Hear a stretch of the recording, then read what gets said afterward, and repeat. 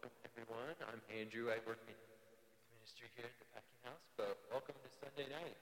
There's communion set up around the lobby, or around the tables there. If you guys, any believer wants to take that throughout the service, it's a reminder of Jesus and his body that is broken and the blood that was shed for us as we come in here tonight. But let's pray and then we'll get started.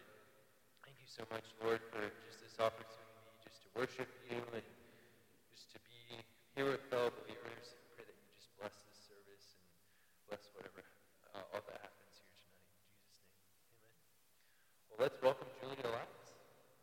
Hey everybody, good evening. Merry Christmas. We're glad you could be here with us. We decided to kick off the Christmas season with some Christmas tunes, so I hope you enjoy them. Tinsel, twinkling lights, my favorite time of year. Snowflakes, mistletoe, the air is filled with cheer.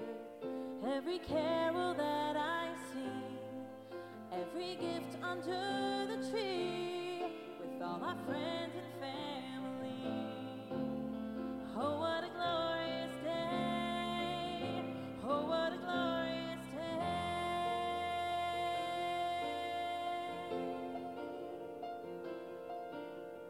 Hearts filled as fires glow, all my troubles out of sight, and waking up on Christmas morn with a hope that burns so bright.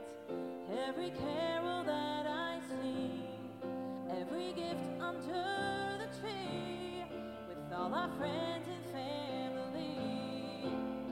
Oh, what a glorious day! Oh, what a glorious day!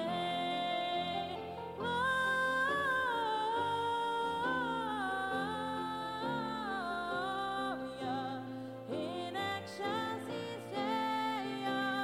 Gloria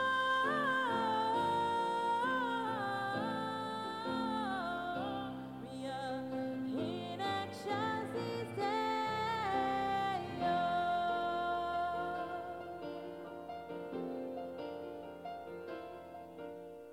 Seasons come and seasons go, but one thing will never change. That baby born in Bethlehem is the truth that will remain. Oh, come, let us adore him. Gloria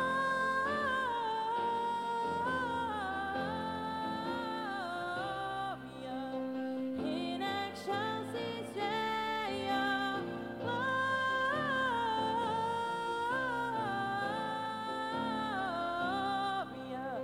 in excelsis Deo.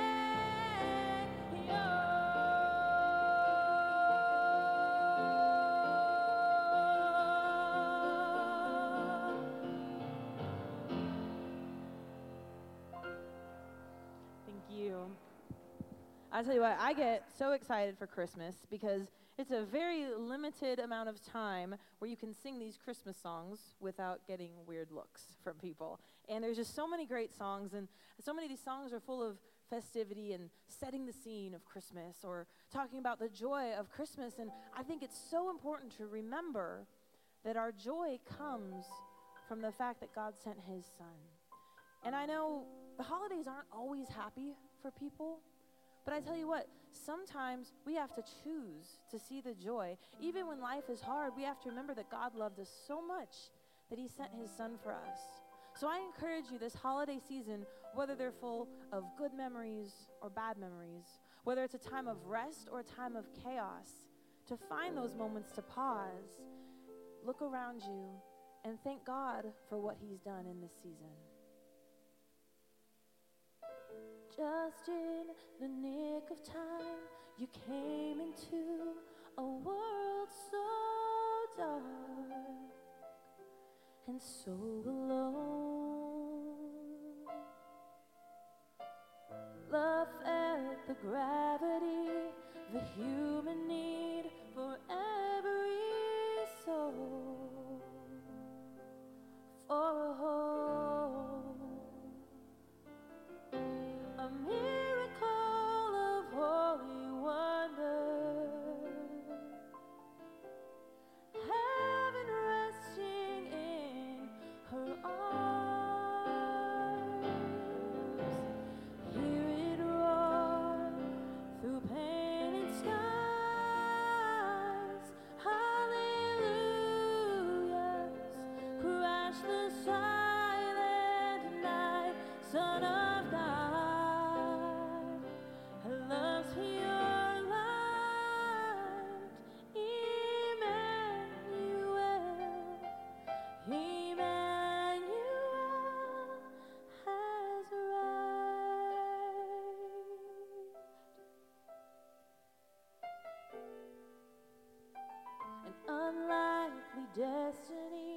for heaven's King to come so close and so low.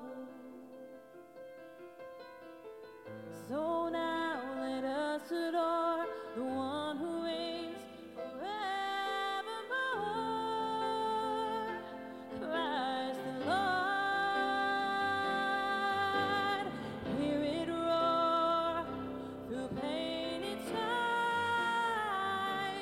Hallelujahs crash the silent night. Son of God loves pure light. Emmanuel, Emmanuel has arrived.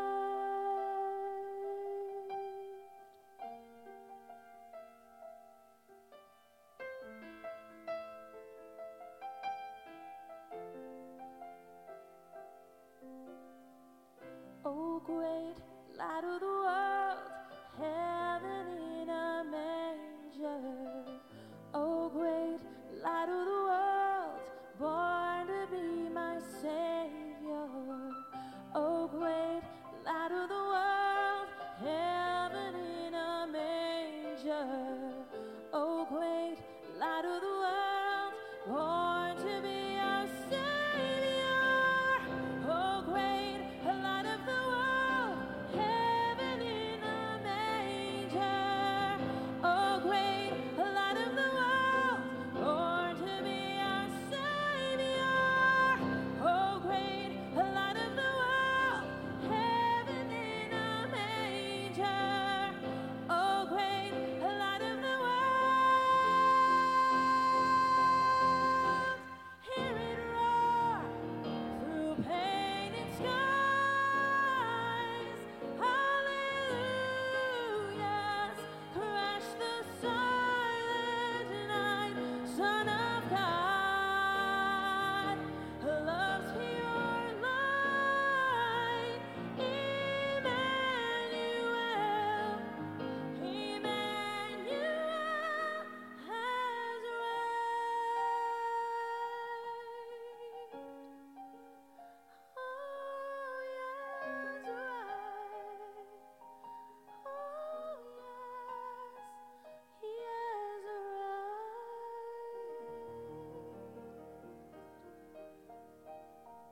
I hope you know he's arrived for you this Christmas season. Thank you all so much. Merry Christmas.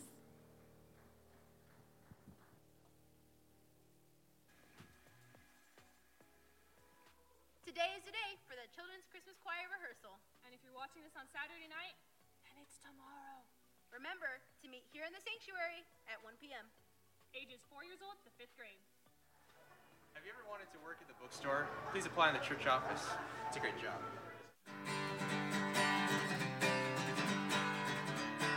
Whoa, dude, I didn't know you play guitar. Yeah, man, I'm just getting ready for Dennis Egg and Janie. He's gonna be here Christmas Eve. Who's that? He's the fastest guitar picker in the West. Remember to come by Christmas Eve, 6:30 to see the fastest guitar picker in the West. Is that even you playing? Of course, dude. Want to sing a song with me? Sure.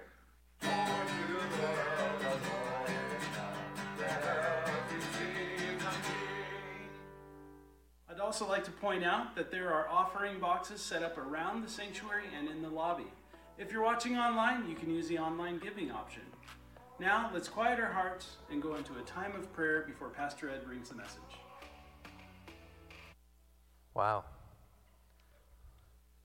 That guy was a really good guitar player.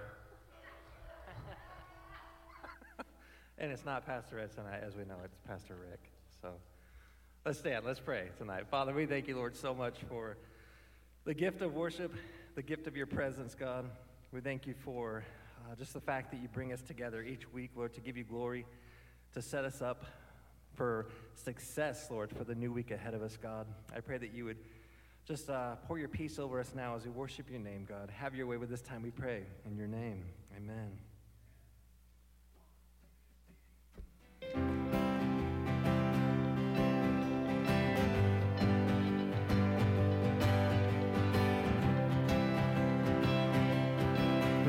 together, go tell it on the mountain. Go tell it on the mountain, over the hills and everywhere. Go tell it on the mountain that Jesus Christ is born. While shepherds kept the watching over the silent flocks by night, behold, throughout the heavens there shone a holy light. Go tell it on the mountain, over the hills and everywhere. Go tell it on the mountain where Jesus Christ is born. The shepherds feared and trembled when low above the earth rang out the angel chorus that held our Savior's birth. Go tell it on the mountain, over the hills and everywhere. Go tell it on the mountain where Jesus Christ is born. Down in a lonely manger, the humble Christ was born. And God sent us salvation, the blessed Christmas morn. Go tell it on the mountain, over the hills and everywhere. Go tell it on the mountain that Jesus Christ is born. Go tell it on the mountain, over the hills and everywhere. Go tell it on the mountain that Jesus Christ is born.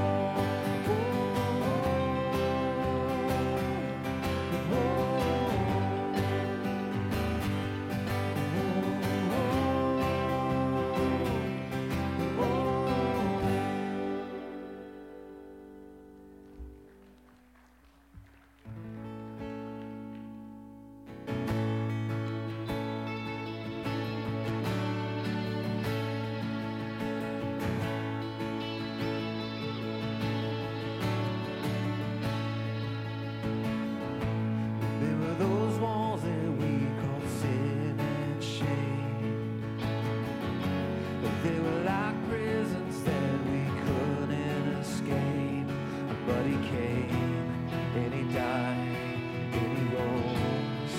Those walls are rubble.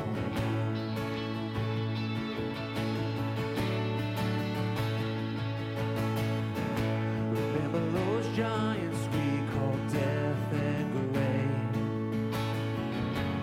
They were like mountains that stood in our way. But he came and he died and he rose. Those giants are dead now. This is our God, this is who he is. He loves us. This is our God, this is what he does.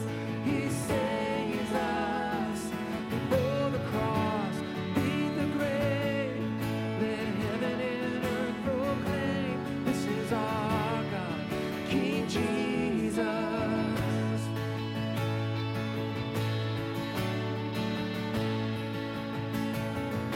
Remember that fear that took our breath away. A faith so weak that we could barely pray.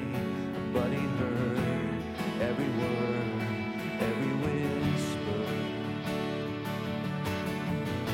And now those altars in the wilderness tell the story of his faithfulness. And never once did he fail, and he never will. This is our God, this is who he is. He loves us. This is our God, this is what he does. He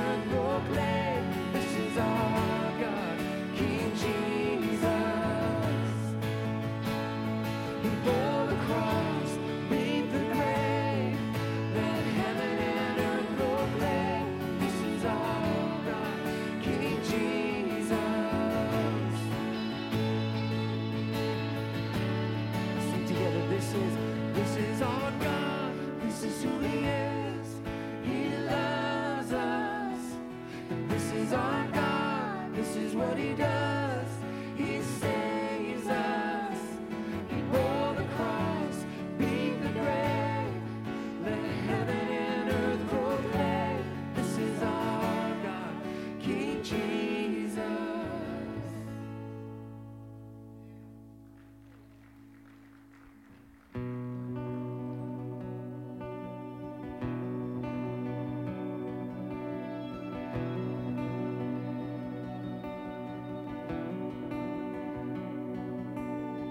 Love incarnate, love divine,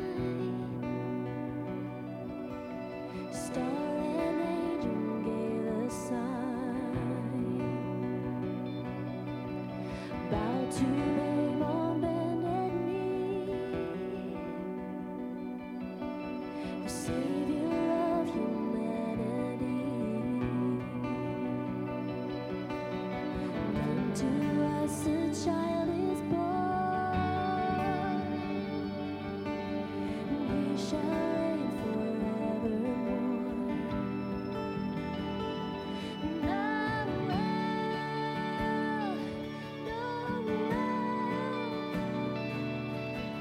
Come and see what God has done.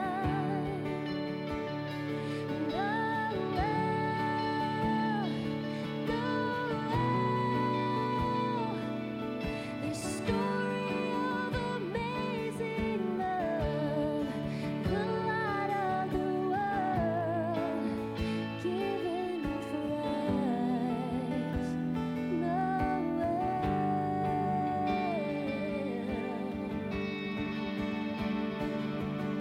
Son of God and Son of Man, there before the world began, born to suffer, born to save, born to raise us from the grave. Christ the everlasting Lord,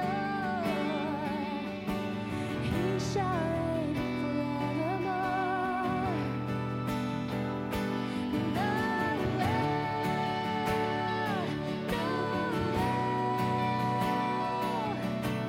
Come and see what God has done.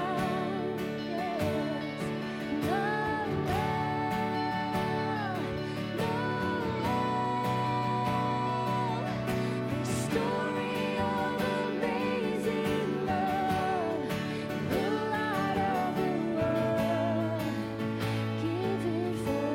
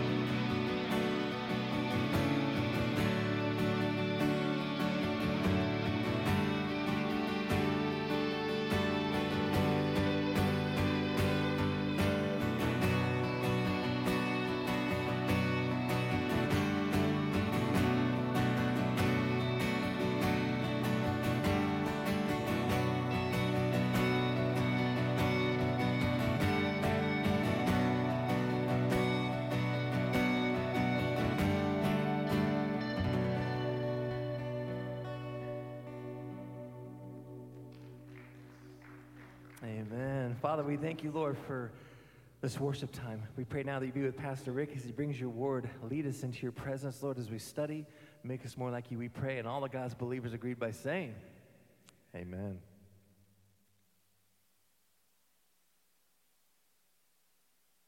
Thank you to our worship team. Travis, I love that guitar solo. I listened to it each service this morning as he was tearing it up. I love it.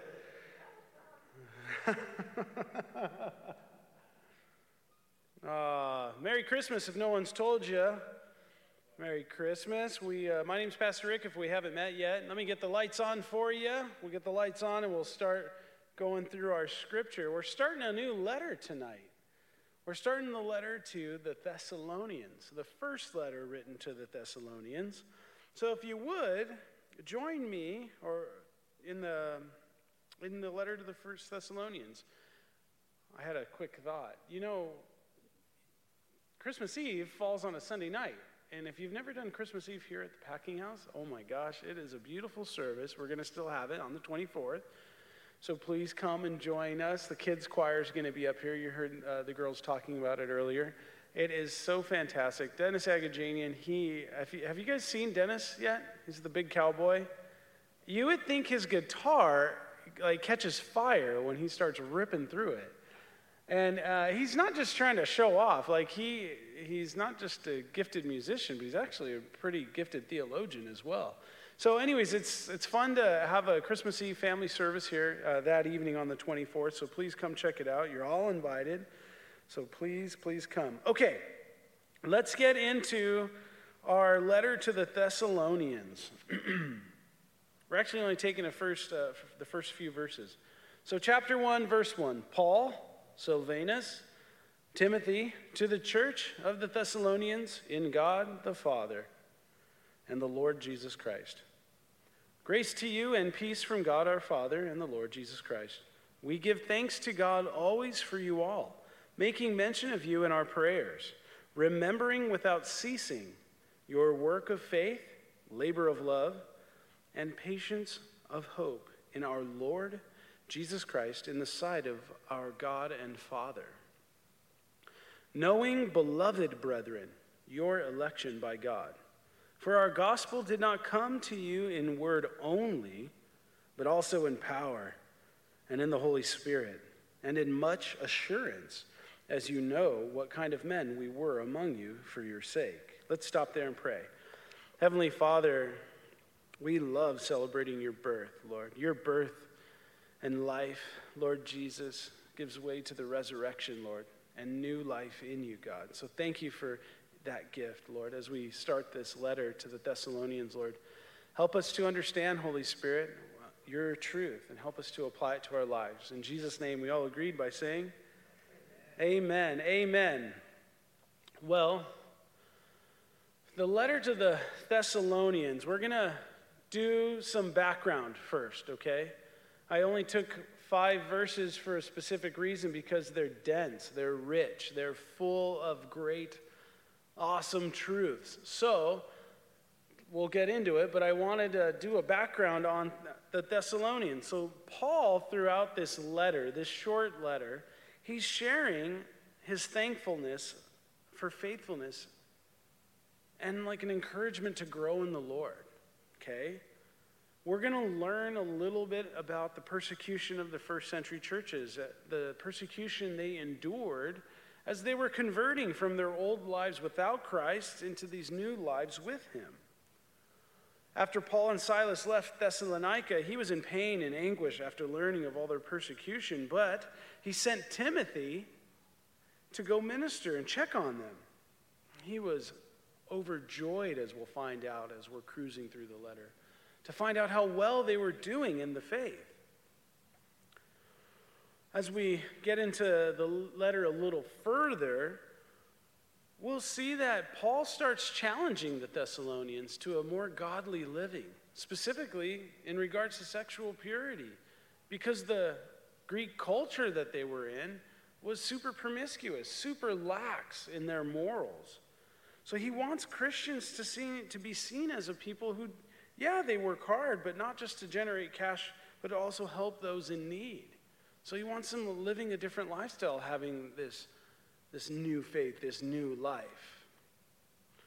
Finally, what a lot of people know Thessalonians for is there's a lot of discussion about our future and our hope.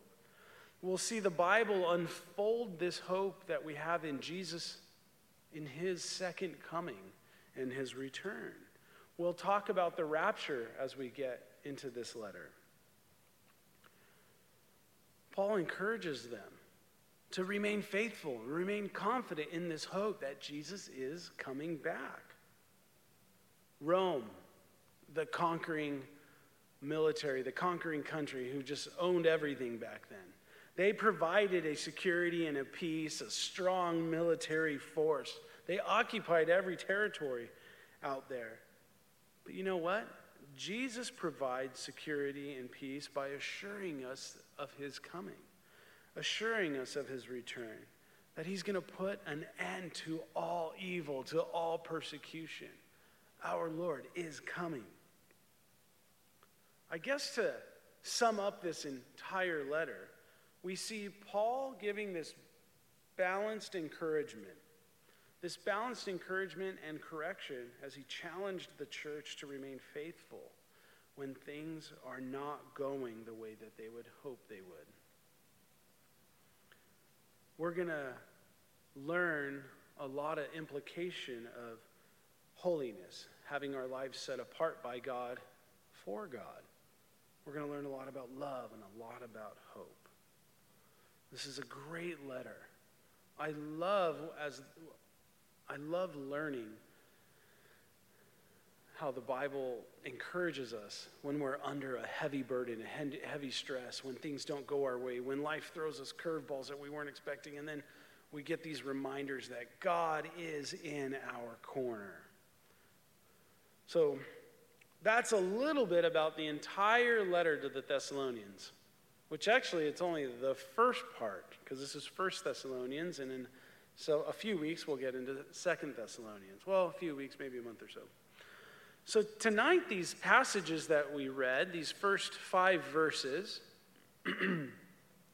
they're emphasizing Paul's gratitude for the Thessalonians' faith, their love, and their hope in Christ. So let's dig right into what verse 1 has for us. Paul, Silvanus, Timothy, to the church of the Thessalonians in God the Father and the Lord Jesus Christ, grace to you and peace from God our Father and the Lord Jesus Christ. Classic introduction from Paul. So we know Paul wrote this. Sometimes Bible nerds start arguing throughout the centuries of who wrote what. It's pretty clear. Paul wrote this. Paul's an apostle. Apostle means one who is sent out, okay? He was one of the original apostles, capital A. That was his title. It was God's doing. God ordained him, understood him, made him the apostle, and called him. Paul's a missionary. You know what his previous occupation was before he was a missionary for Christ? He was a persecutor. He was a jailer. Like, he'd throw guys in jail for believing in Jesus Christ. He was converted on the road to Damascus. He had quite literally a come to Jesus moment in his life. Jesus got his attention, as he's done so many times with so many people. Paul was a gnarly dude. In fact, his name was Saul, but Jesus changed it to Paul. Like, he had his whole life changed. So Dr. Luke, in the book of Acts, Dr. Luke is who wrote the Gospel of Luke and the book of Acts. He explained how Paul came to Thessalonica and how the church was founded in Acts 17. Paul went to Macedonia in response to a call from a man who said, "Come over to Macedonia and help us." So Paul, Silas, Luke, and Timothy, they arrived first in Philippi, where they led Lydia, if you recall, and her household to Christ, and there established a church.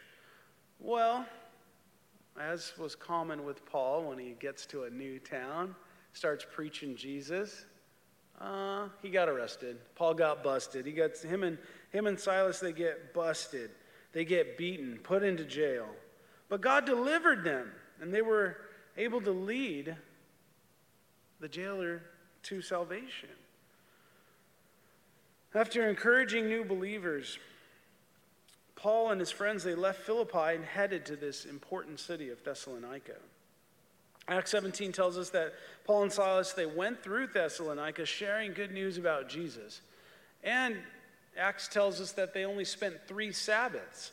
So Sabbaths happened weekly. So they spent about 3 weeks in Thessalonica. And while they were there, they were getting accused of preaching that there's a king greater than Caesar. Ooh, riot breaks out. People who study Paul's life and his missionary journeys, as they see that Paul would arrive in a town, preach the word, riot breaks out, Paul gets beat up, and then he goes to the next town and starts over. Bible nerds call that the Pauline cycle, So Paul, he wasn't alone. His letter identifies a few different people. Silvanus, just a fancy word for the name Silas, his missionary partner. Silas was that's his name. He was one of Paul's missionary partners. And then we see Timothy. That's a pretty famous name because there's 2 letters in the Bible written to Timothy, a young pastor in Ephesus. Great letters. We covered them several months ago. Paul described Timothy and his relationship as, Timothy, you're my son in the faith. So that's the Timothy that we're talking about. He's the one who went back after they had gone, and he went and checked on him, and he comes back with this great news of how well they're doing. And it was so uplifting to Paul to hear how well the church in Thessalonica was doing. So we have this word. It says to the church of the Thessalonians, okay, to the church of Thessalonians. So the church in Thessalonica, this word church is a Greek word. Well, it's English for a Greek word, ecclesia, which means the called out ones. Called out ones. Called out by none other than God. God. Because it says they were to the church of the Thessalonians in God. It's God who started this whole thing. It's God who sustains this whole thing. And he's going to take it on into when Christ is coming back. So the believers are the called out ones. Church and ecclesia is believers, not building. Well, we come to Packing House Church. Okay, this is our church building. It's never been about the building. It's always been about the believers. It's the believers in Jesus Christ. That's what a church is. So when you hear the word church in the Bible, he's talking about those called out, those believers, that community of believers who claim Jesus Christ as their Lord and Savior. It's never been the building. It's never been the building. So what can we take from this? What implication can we draw from this? Well, what we should value is not the brick, not the building, but we should value the community's shared love for the Lord. We should value the community's shared love for the Lord. We should always be emphasizing the people, not the place. We people, we believers, the fellowship, right? The fellowship is just those in shared relationship. We have this common interest in the Lord. The church has purpose. The church has purpose. Going back to what Luke wrote in Acts chapter 2. In Acts chapter 2, verse 42, here's what they did. They devoted themselves to the apostles' teaching and to the fellowship, to the breaking of bread, and to prayer. Well, according to Acts 2:42, here's the activities. Teaching Bible doctrine, right? According to the apostles' doctrine or teaching. We should be teaching the Bible. Providing a place of fellowship for believers. Okay? We have a gathering. We have our fellowship, okay? A fellowship, again, is nothing more than a group of believers getting together, people who have their shared interest, their shared love for the Lord. They're united, not uniformed. They're united in their love for the Lord, okay? So fellowship. Observing the Lord's Supper. If no one mentioned it to you, we have communion set up around the sanctuary, believers. It's there for you for the taking.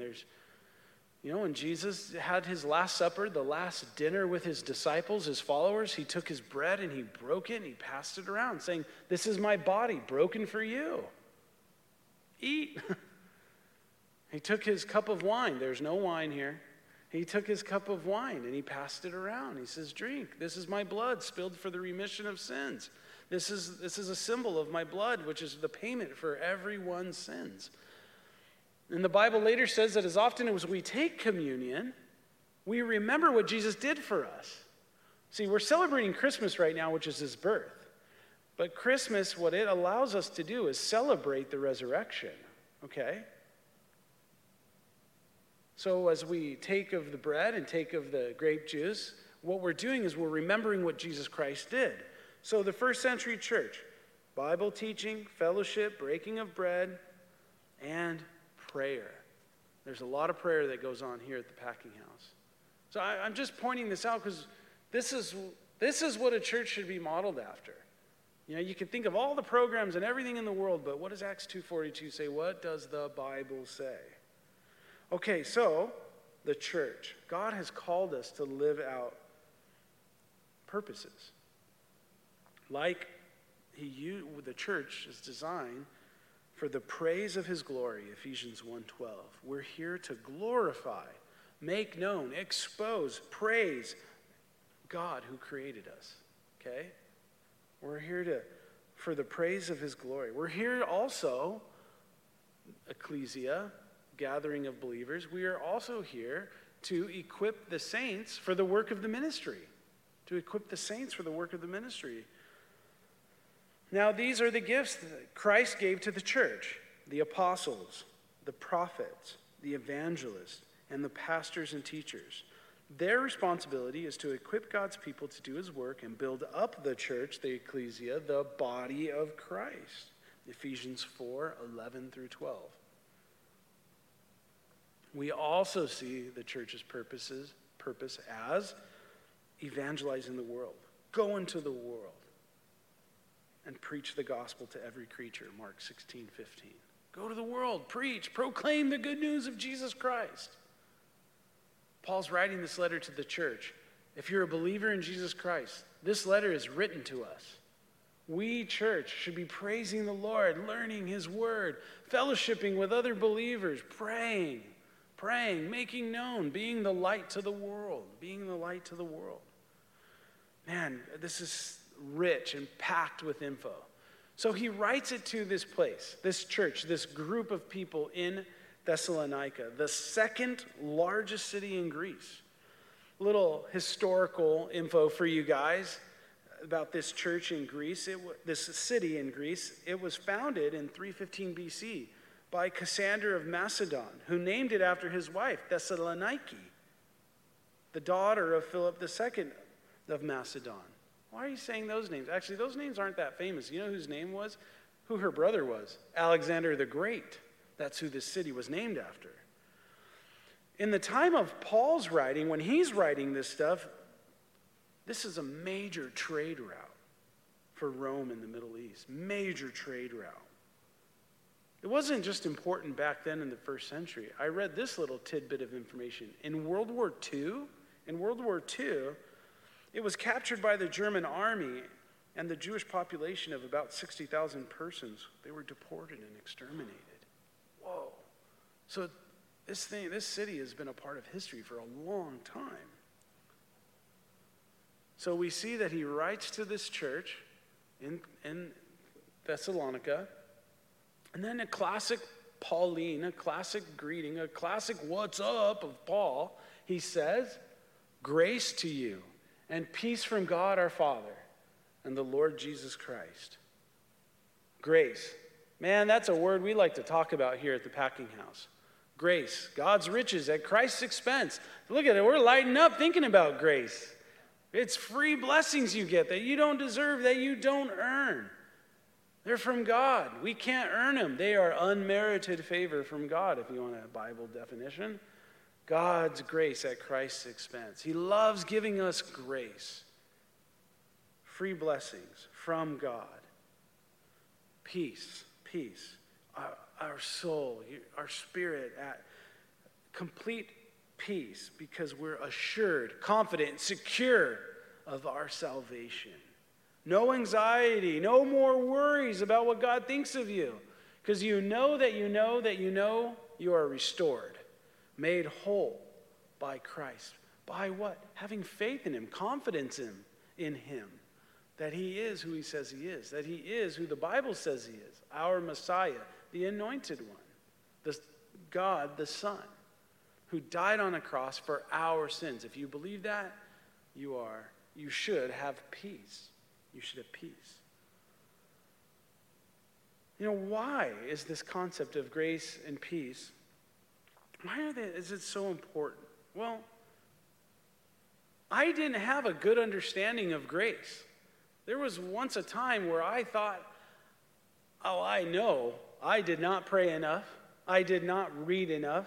I did not hang out in churches enough at all. I actually wouldn't be caught. Well, I maybe be caught dead because that was probably the only way I was going to go to church.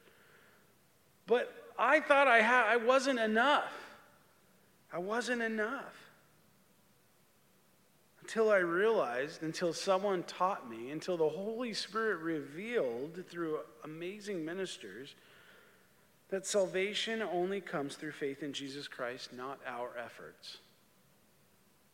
Salvation only comes by faith in Jesus Christ, not by our efforts. Whew, good, because I still don't think I'm enough at all. But Jesus is enough. His work on the cross is enough. Yeah, grace is free, but what Jesus did on the cross, that wasn't free. It cost him everything, his whole entire life, so that he could have a life with you, with me. He gave everything so we could have everything. Wow, that blows my mind. Yeah, I should have peace. You should have peace. You should have peace. Having this understanding that it's only by Jesus' efforts, by Jesus' work, that helped me have peace to my heart, knowing that because of what Jesus did, I could have an eternal, a long, not just long-lasting, like forever relationship with my loving Heavenly Father. Man. It's been said, when you look at grace and you look at peace, you know how you always see it like this: grace to you and peace. People call it the Siamese twins. Chuck Smith would call them the Siamese twins of the Bible, because you always see them together and you always actually see them in that order. And the reason why is because you cannot experience the peace of God until you understand and have received the grace of God. Pretty common thing you'll hear in church if you spend enough time in churches.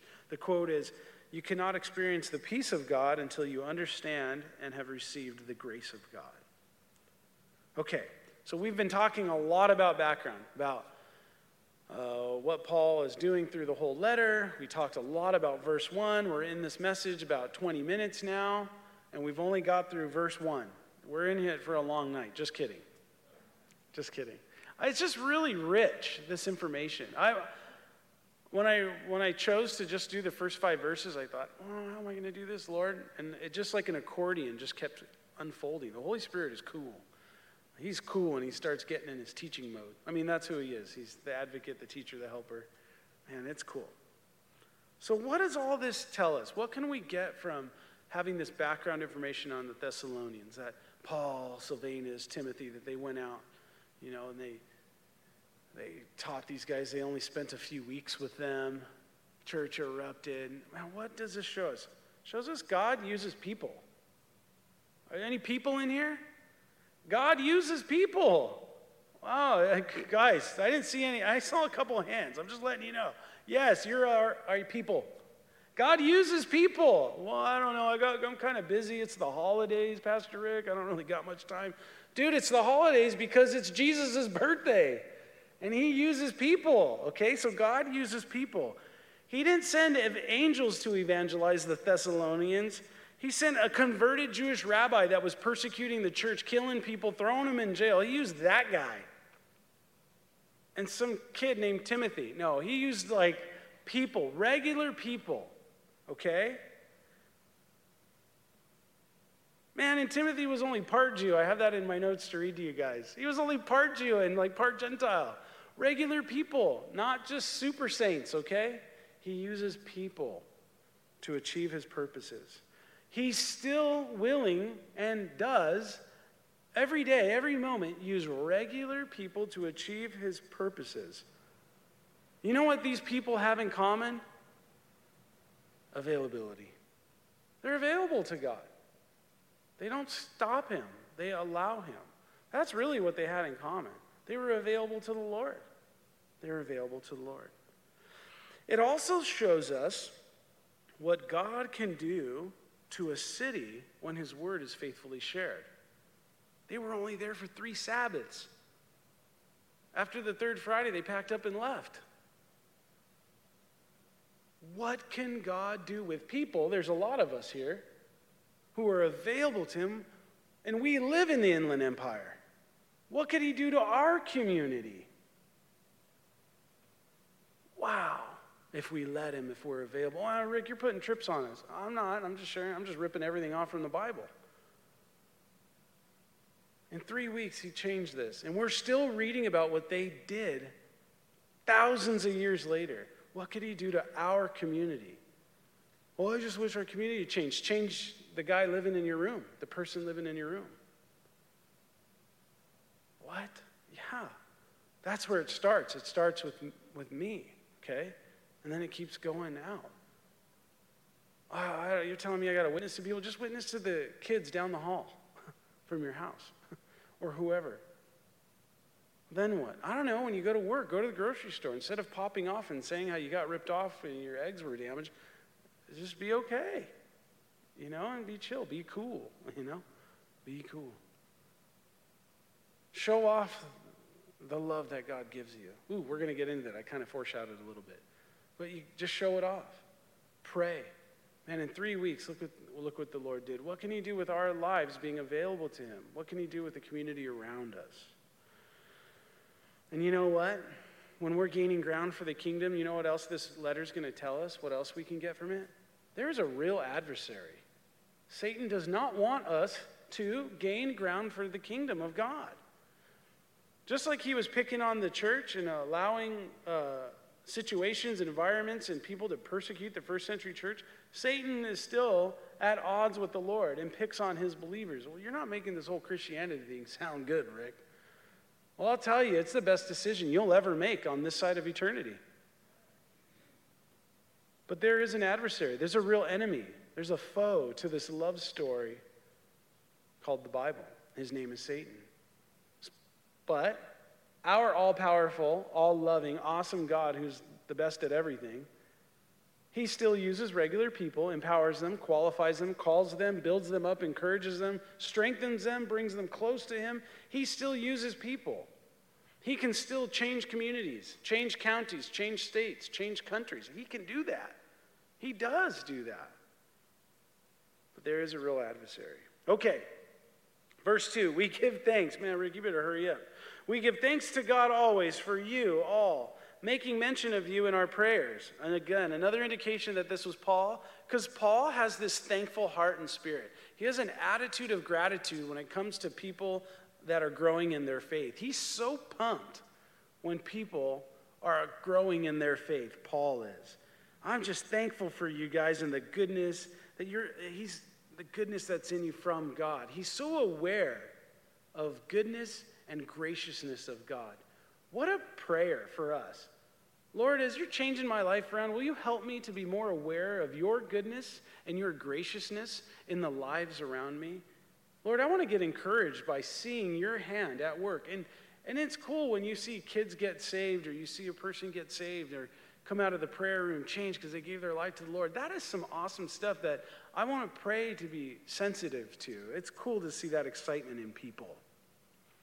Verse 3, remembering without ceasing your work of faith, labor of love, and patience of hope in our Lord Jesus Christ in the sight of God our Father. Okay, he's getting specific about what he's so appreciative about, okay? He's thankful for their faith, their love for others, and their faithfulness despite all persecution, okay? We're going to break these down. Faith, hope, and love. Pretty popular verse, probably one of the most popular verses. We have it hanging in my house. It says, now these three remain, faith, hope, and love. And the greatest of these is love, 1 Corinthians 13:13. Right? That's a pretty famous verse. As Paul's writing it to the Thessalonians, what we take from this is that these are gifts from the Lord. They're kind of like qualities or characteristics of a believer in Jesus Christ. Faith, hope, and love. Okay? They're not something that we work up. Okay? They're something given from God to the believer. Okay? They're gifts from the Lord. which means God is the source of these things. So we have to have a relationship with the source. You want to go get power for your vehicle, you better start a relationship with the gas pump, okay? You got to be connected, and get filled. So we've got to stay connected to the Lord and build a relationship with him. How do I build a relationship with him? Can't build it unless you start one. How do you start one? You invite Jesus Christ into your life. So there's the start. And then when you invite him into your life, he gives you all these new apps. He gives you all these new gifts. Faith, hope, and love. They're gifts from God. They're like treasures waiting to be unwrapped. Everybody's thinking about Christmas. These are amazing gifts just waiting. They're downloaded into you. You believe in Jesus Christ, the Holy Spirit moves right in at the moment you trust in the Lord. And so do faith, love, and hope. That's the order we're going to go in tonight. Okay, so we're going to see faith works. I thought you said it's Jesus' efforts. Stay with me. Faith works. Love labors. Hope is patient. Okay, faith must always lead to works. What? James 2:14 through 26 will teach us that faith must always lead to works. It's been said that we're not saved by faith plus works, but by a faith that works. I'm going to say that again. We are not saved by faith plus works, but by a faith that works. So we get saved by Jesus' efforts. Once we're saved, we start working out this faith, and good stuff starts coming out of our lives. Gentleness, kindness, patience, all these cool things. Okay, we start wanting to serve people. Faith is an attitude of dependence on God. We're trusting him. That's what faith is. These Thessalonians have this gift of faith, this amazing, supernatural result of having a relationship with the Lord. Okay? It starts growing. Chuck Smith, pastor of Calvary Chapel, if you're not totally familiar with it, Chuck Smith once said, if you have true faith, that work is the natural result of faith. And if the faith does not affect your actions, then it is not a true faith. A person with true faith, that faith will affect what they do. It has an effect upon their actions, upon their works. It is producing a work in their life. Wow, what's one of the works of the Thessalonians? They used to worship false idols and do weird stuff. Oh, they have faith in Jesus Christ. Guess what? They no longer do that stuff. They serve the Lord and minister to the Lord and others. Love, this labor of love. This is agape love. It's a love from God, undeserved, unearned. It's given to us because God wants the best for us. It's actionable. It's a verb. It's something you do for someone else because you want the best for them, not expecting something in return. That's agape love. Okay? That's agape love. So the word labor here means to labor to the point of weariness or exhaustion. This labor of love, it builds others. It will even cost you a little. The best example I can think of this is think about the mom who's taking everyone everywhere, okay? They're taking everyone everywhere. They're always preparing everything. They're always bustling around the home to make sure that everyone has everything they need. And you're like, dude, take a break. And they're thinking like, dude, get off the couch. Okay. And they have this labor of love. Why? Because they have this love for their kids, and their family. So I was thinking about these like hardworking moms out there, hardworking moms. Recently, yesterday, I was at a Christmas party at the juvenile hall. The chaplain, who's a very dear friend of mine, one of my best friends, he has spent the last several weeks spending so many hours upon hours, traveling around stores, getting all the supplies that the ministry team needed to have this event. The kids, they don't get like regular Christmas gifts. They get toiletries, like shower gel or conditioner and stuff like that. We used to just be able to buy it and hand it to them. No, what the chaplain had to do, he didn't tell anybody until I found out the other day. He had hundreds of these little 8-ounce bottles that had to be, the precise ones. And then he had gallons and gallons of all this stuff, and he would just sit at his house pouring it into a little funnel. I'm like, are you kidding me?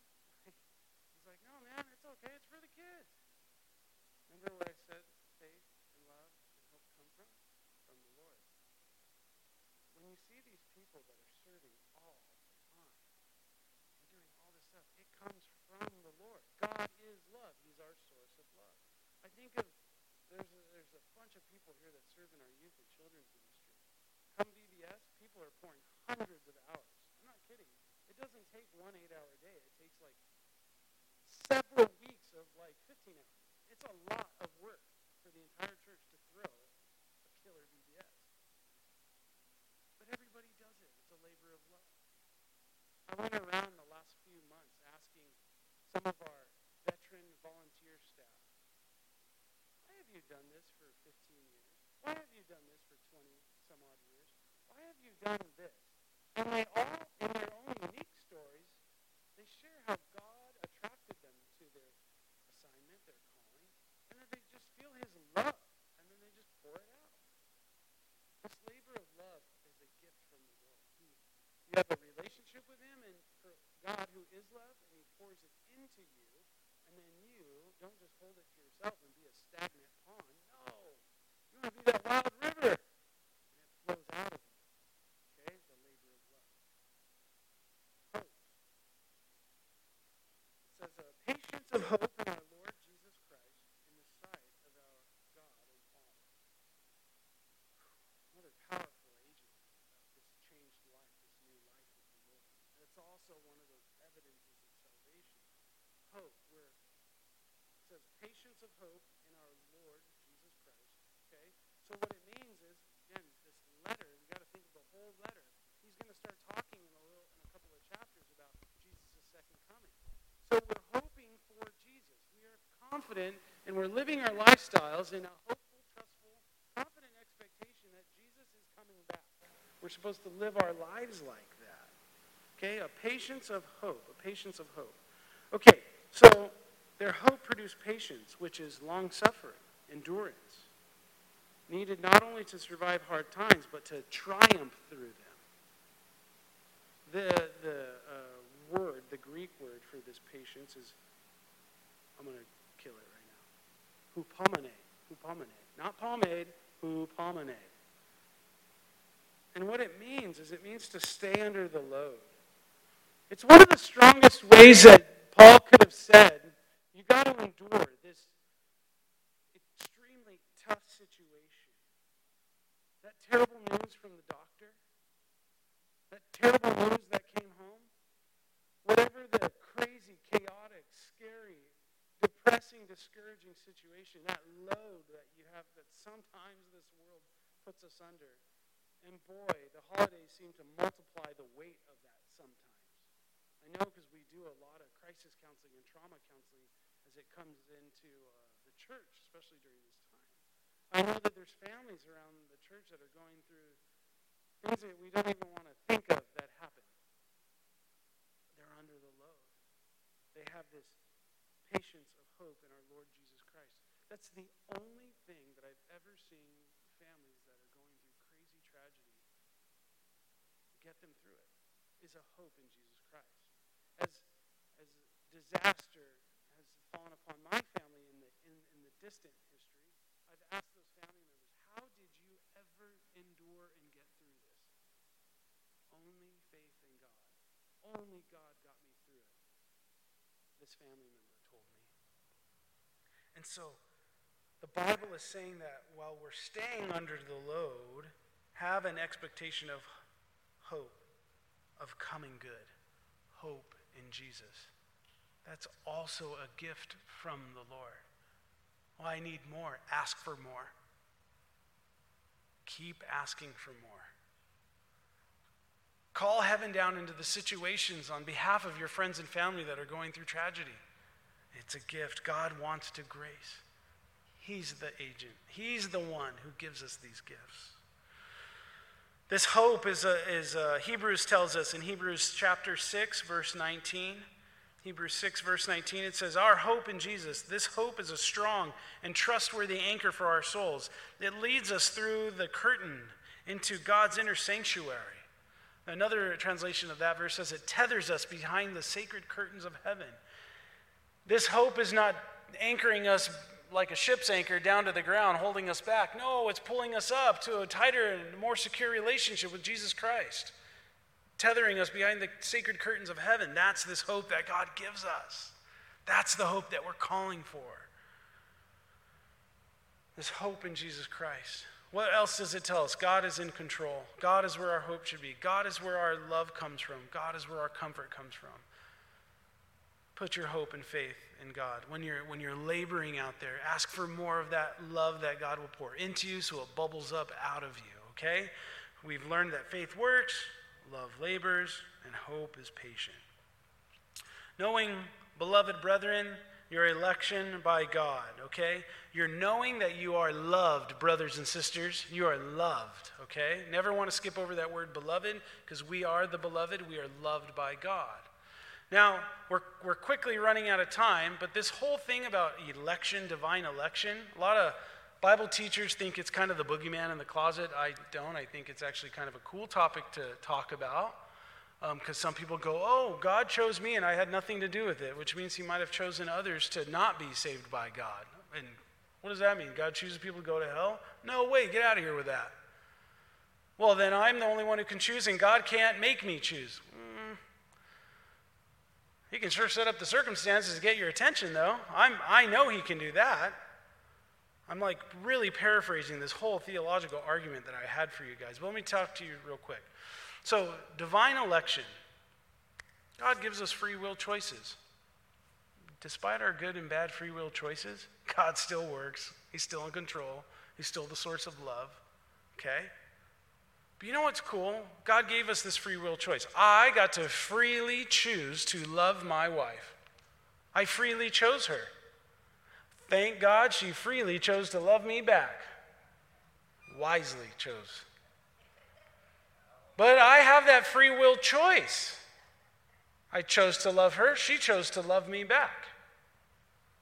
Doesn't God, the creator of the universe, doesn't he also have choice? So he tells us that he's chosen us. He's drawn us in so that we could choose him back.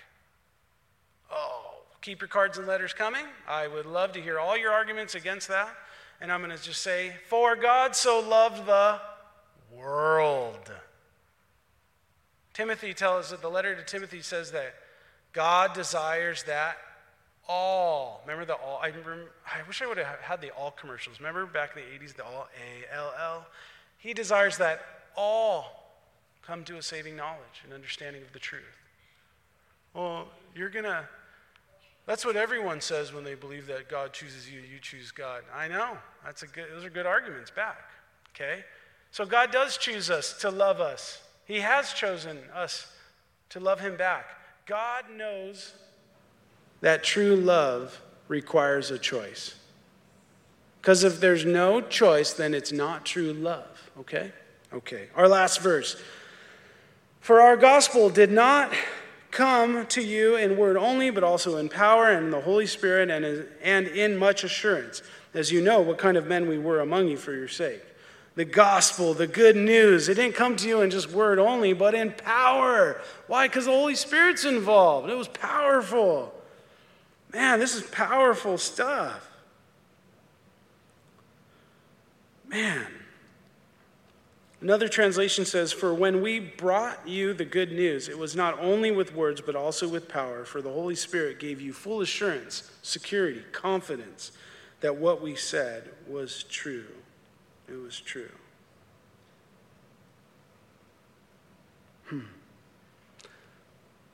So with the Holy Spirit, when we believe in Jesus Christ, God gives us gifts of faith, gives us gifts of hope so we can endure that heavy load, and he gives us love. But he gives us the Holy Spirit too, and the power of each to sustain this life, to go through this life.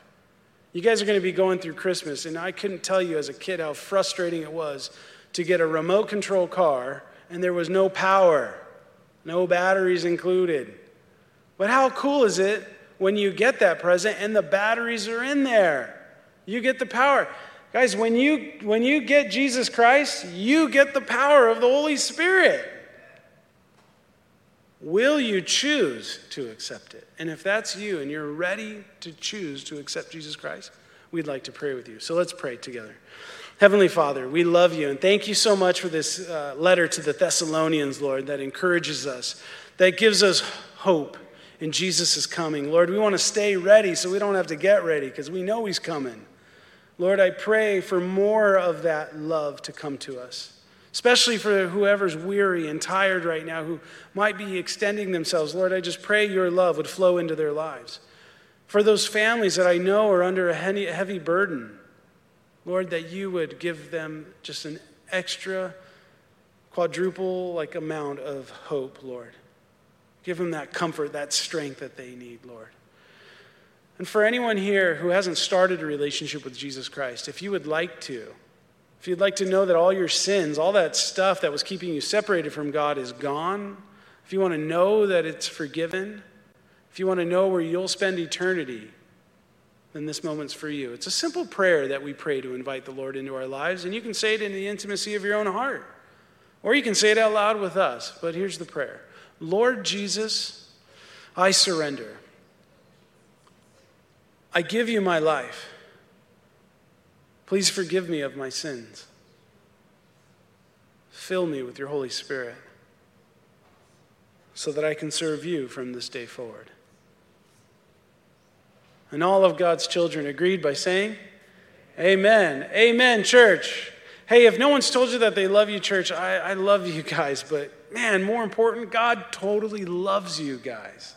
So God bless you guys and have an amazing night.